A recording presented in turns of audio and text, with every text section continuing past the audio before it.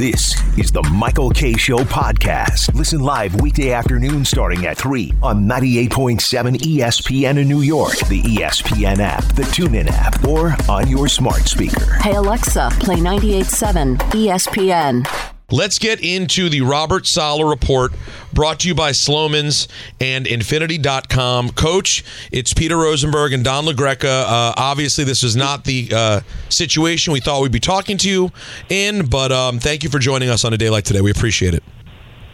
No, thank you, guys. I want to get into a lot about your feelings and just how last night played out, but off the bat, I'd be remiss to not ask you, is Zach Wilson the starting quarterback for the New York Jets moving forward in 2023? Zach Wilson's our guy. Really excited for his opportunity and excited for him to show the world how far he's come. And we were just talking up, as devastating as yesterday was, you won the game. You could have put your tail between your legs. Your team didn't. I thought defensively they were outstanding. You ran the ball. I mean, I don't have to tell you, you're an optimistic guy, but do you still see enough there that this season is way more than just salvageable, that you can still be a playoff team and maybe deep into the playoffs? Yeah, it's funny. I was talk to anyone inside a football building or any sports building, everyone believes that they should be competing for the whole shebang, But, you got to take it one day at a time, just focus on your moment and do the best you can and find ways to get better. And, and that's the only chance you have to put yourself in position to achieve what you're hoping to achieve. So, I'm biased.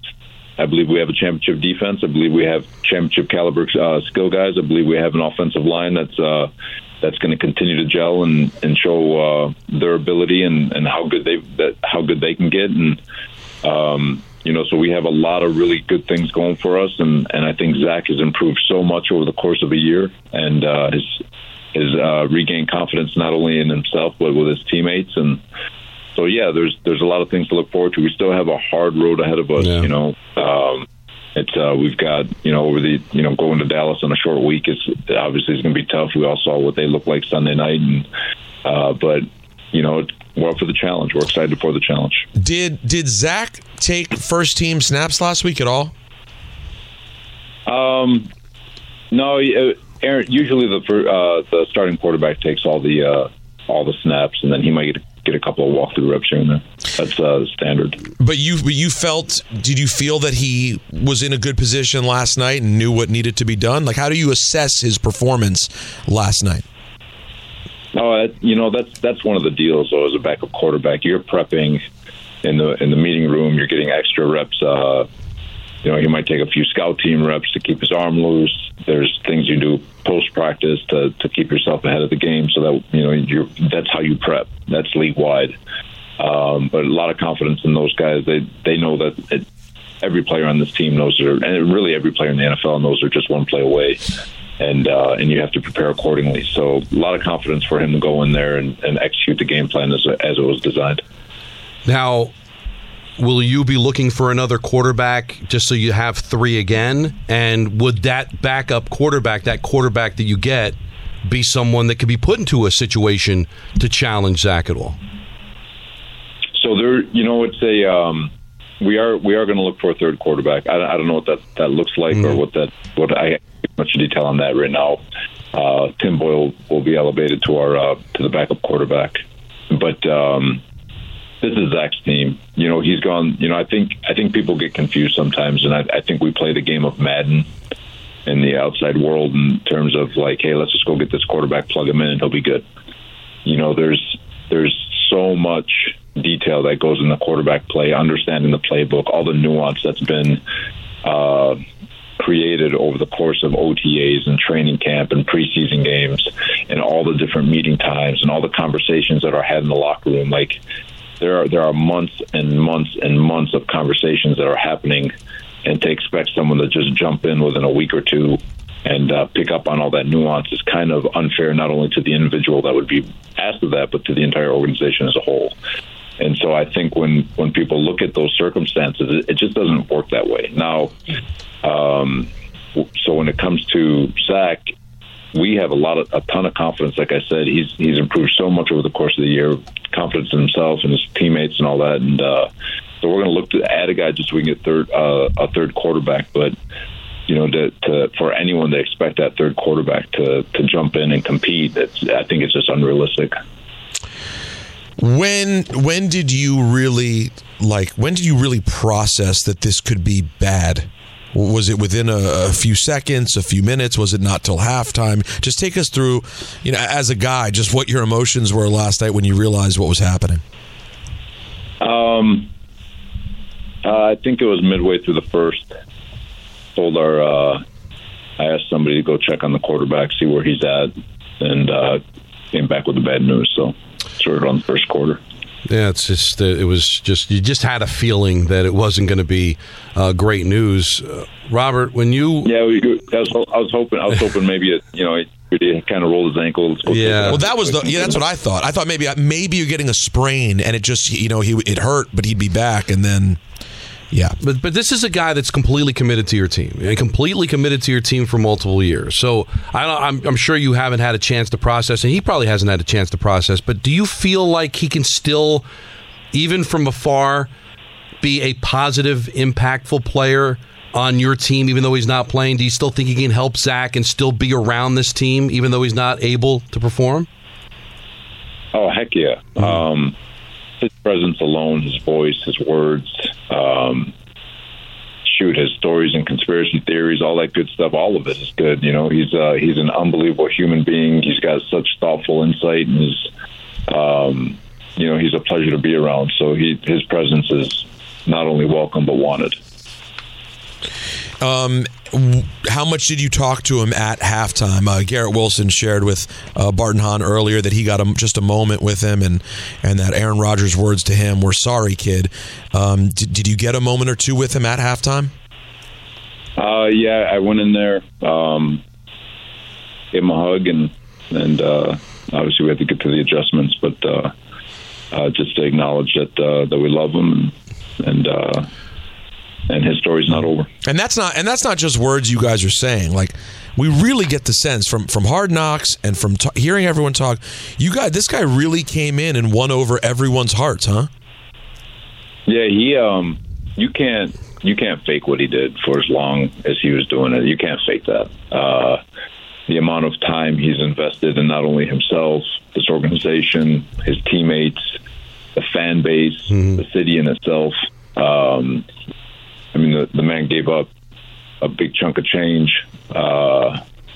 He's truly invested everything he could in this chapter in his life, and I just hurt for him. They lasted four plays, but like I said, it's not over. Knowing him and his instinct that he'll probably going to come back even stronger. So, but we'll let him process what's going on. I'm sure he's still trying to digest everything that's happened. All right, so your team is devastated. You lost your leader.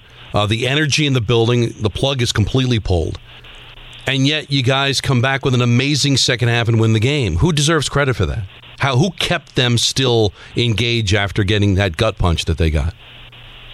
The locker room. Always the locker room. At halftime, just the big thing, last year, I think people, sometimes we need a little reminder. We were down 14-3 to these guys last year, and we came back and won that game 20-17, and it was really kind of the same situation. It was 13-3, and I don't think there was a guy in the locker room that didn't think that we could come back, and offense was speaking the right language, defense was speaking the right language, and the challenge for our offense to go out and get points on that first drive, and the defense to continue to take the ball away, and we talk about straining in the fourth quarter, and if we just keep straining, we just keep fighting, and we just keep playing to our standard, we'll find some cracks, and we did. What level of emotion? And I know it's a mixed bag, obviously, because yesterday was just such a bizarre, terrible, and then momentarily euphoric kind of day. The emotions when you ran on after the Gibson game winner, you don't often see the head coach sort of run into the pile like that. Where does that rank for you in terms of just all-time emotional moments on a football field? Here's what I'll say. I've said this a few times. I'm going to say it again. But sometimes, when we're in this profession, we get jaded and we get frustrated. And, God bless my wife. I love her to death. But she takes it from all angles because she doesn't know how to stay off the comment section of the media.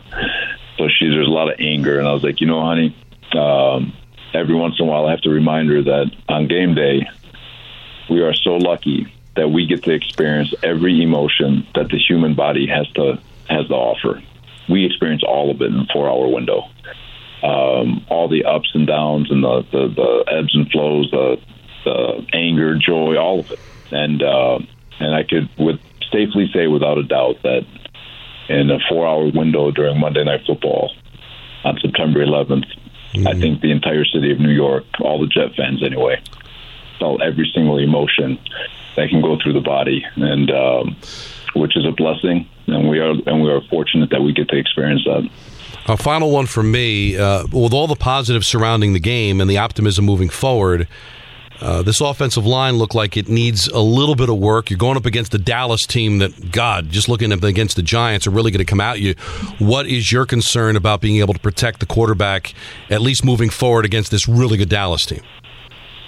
We're going to get better. I think our offensive line improved a lot over the course of the game as it got its footing. But we're going to get better. Now Dallas, their front, it's arguably one of the best fronts in all of football, and they get after it. They're fast. They're athletic. They come at you in waves. They play their tails off. I mean, it's an impressive group, and I think it's showcased on Sunday night in our stadium. So it's they're going to be a concern for every team they play. So I'm not concerned about whether or not our guys are going to be up to the challenge. It's a good group, and we're going to pay them their respect. Coach, thank you so much for making time. We know today's been a really unusual day, and as always, you're a pro, and we appreciate it. Talk to you next week. Thank you. Thank you so much. And tell Joe Douglas, from someone who knows, yes to Colt McCoy if it's an option, no to Carson Wentz. Thank you, Coach. You got it. Take care.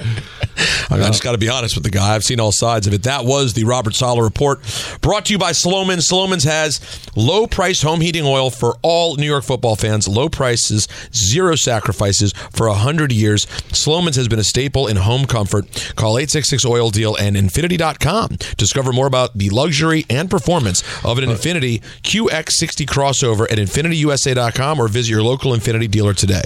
Thanks for listening to the Michael K. Show podcast. Hear more of Michael, Don, and Peter live weekday afternoons starting at 3 on 98.7 ESPN in New York, the ESPN app, the TuneIn app, or on your smart speaker. Hey Alexa, play 98.7 ESPN.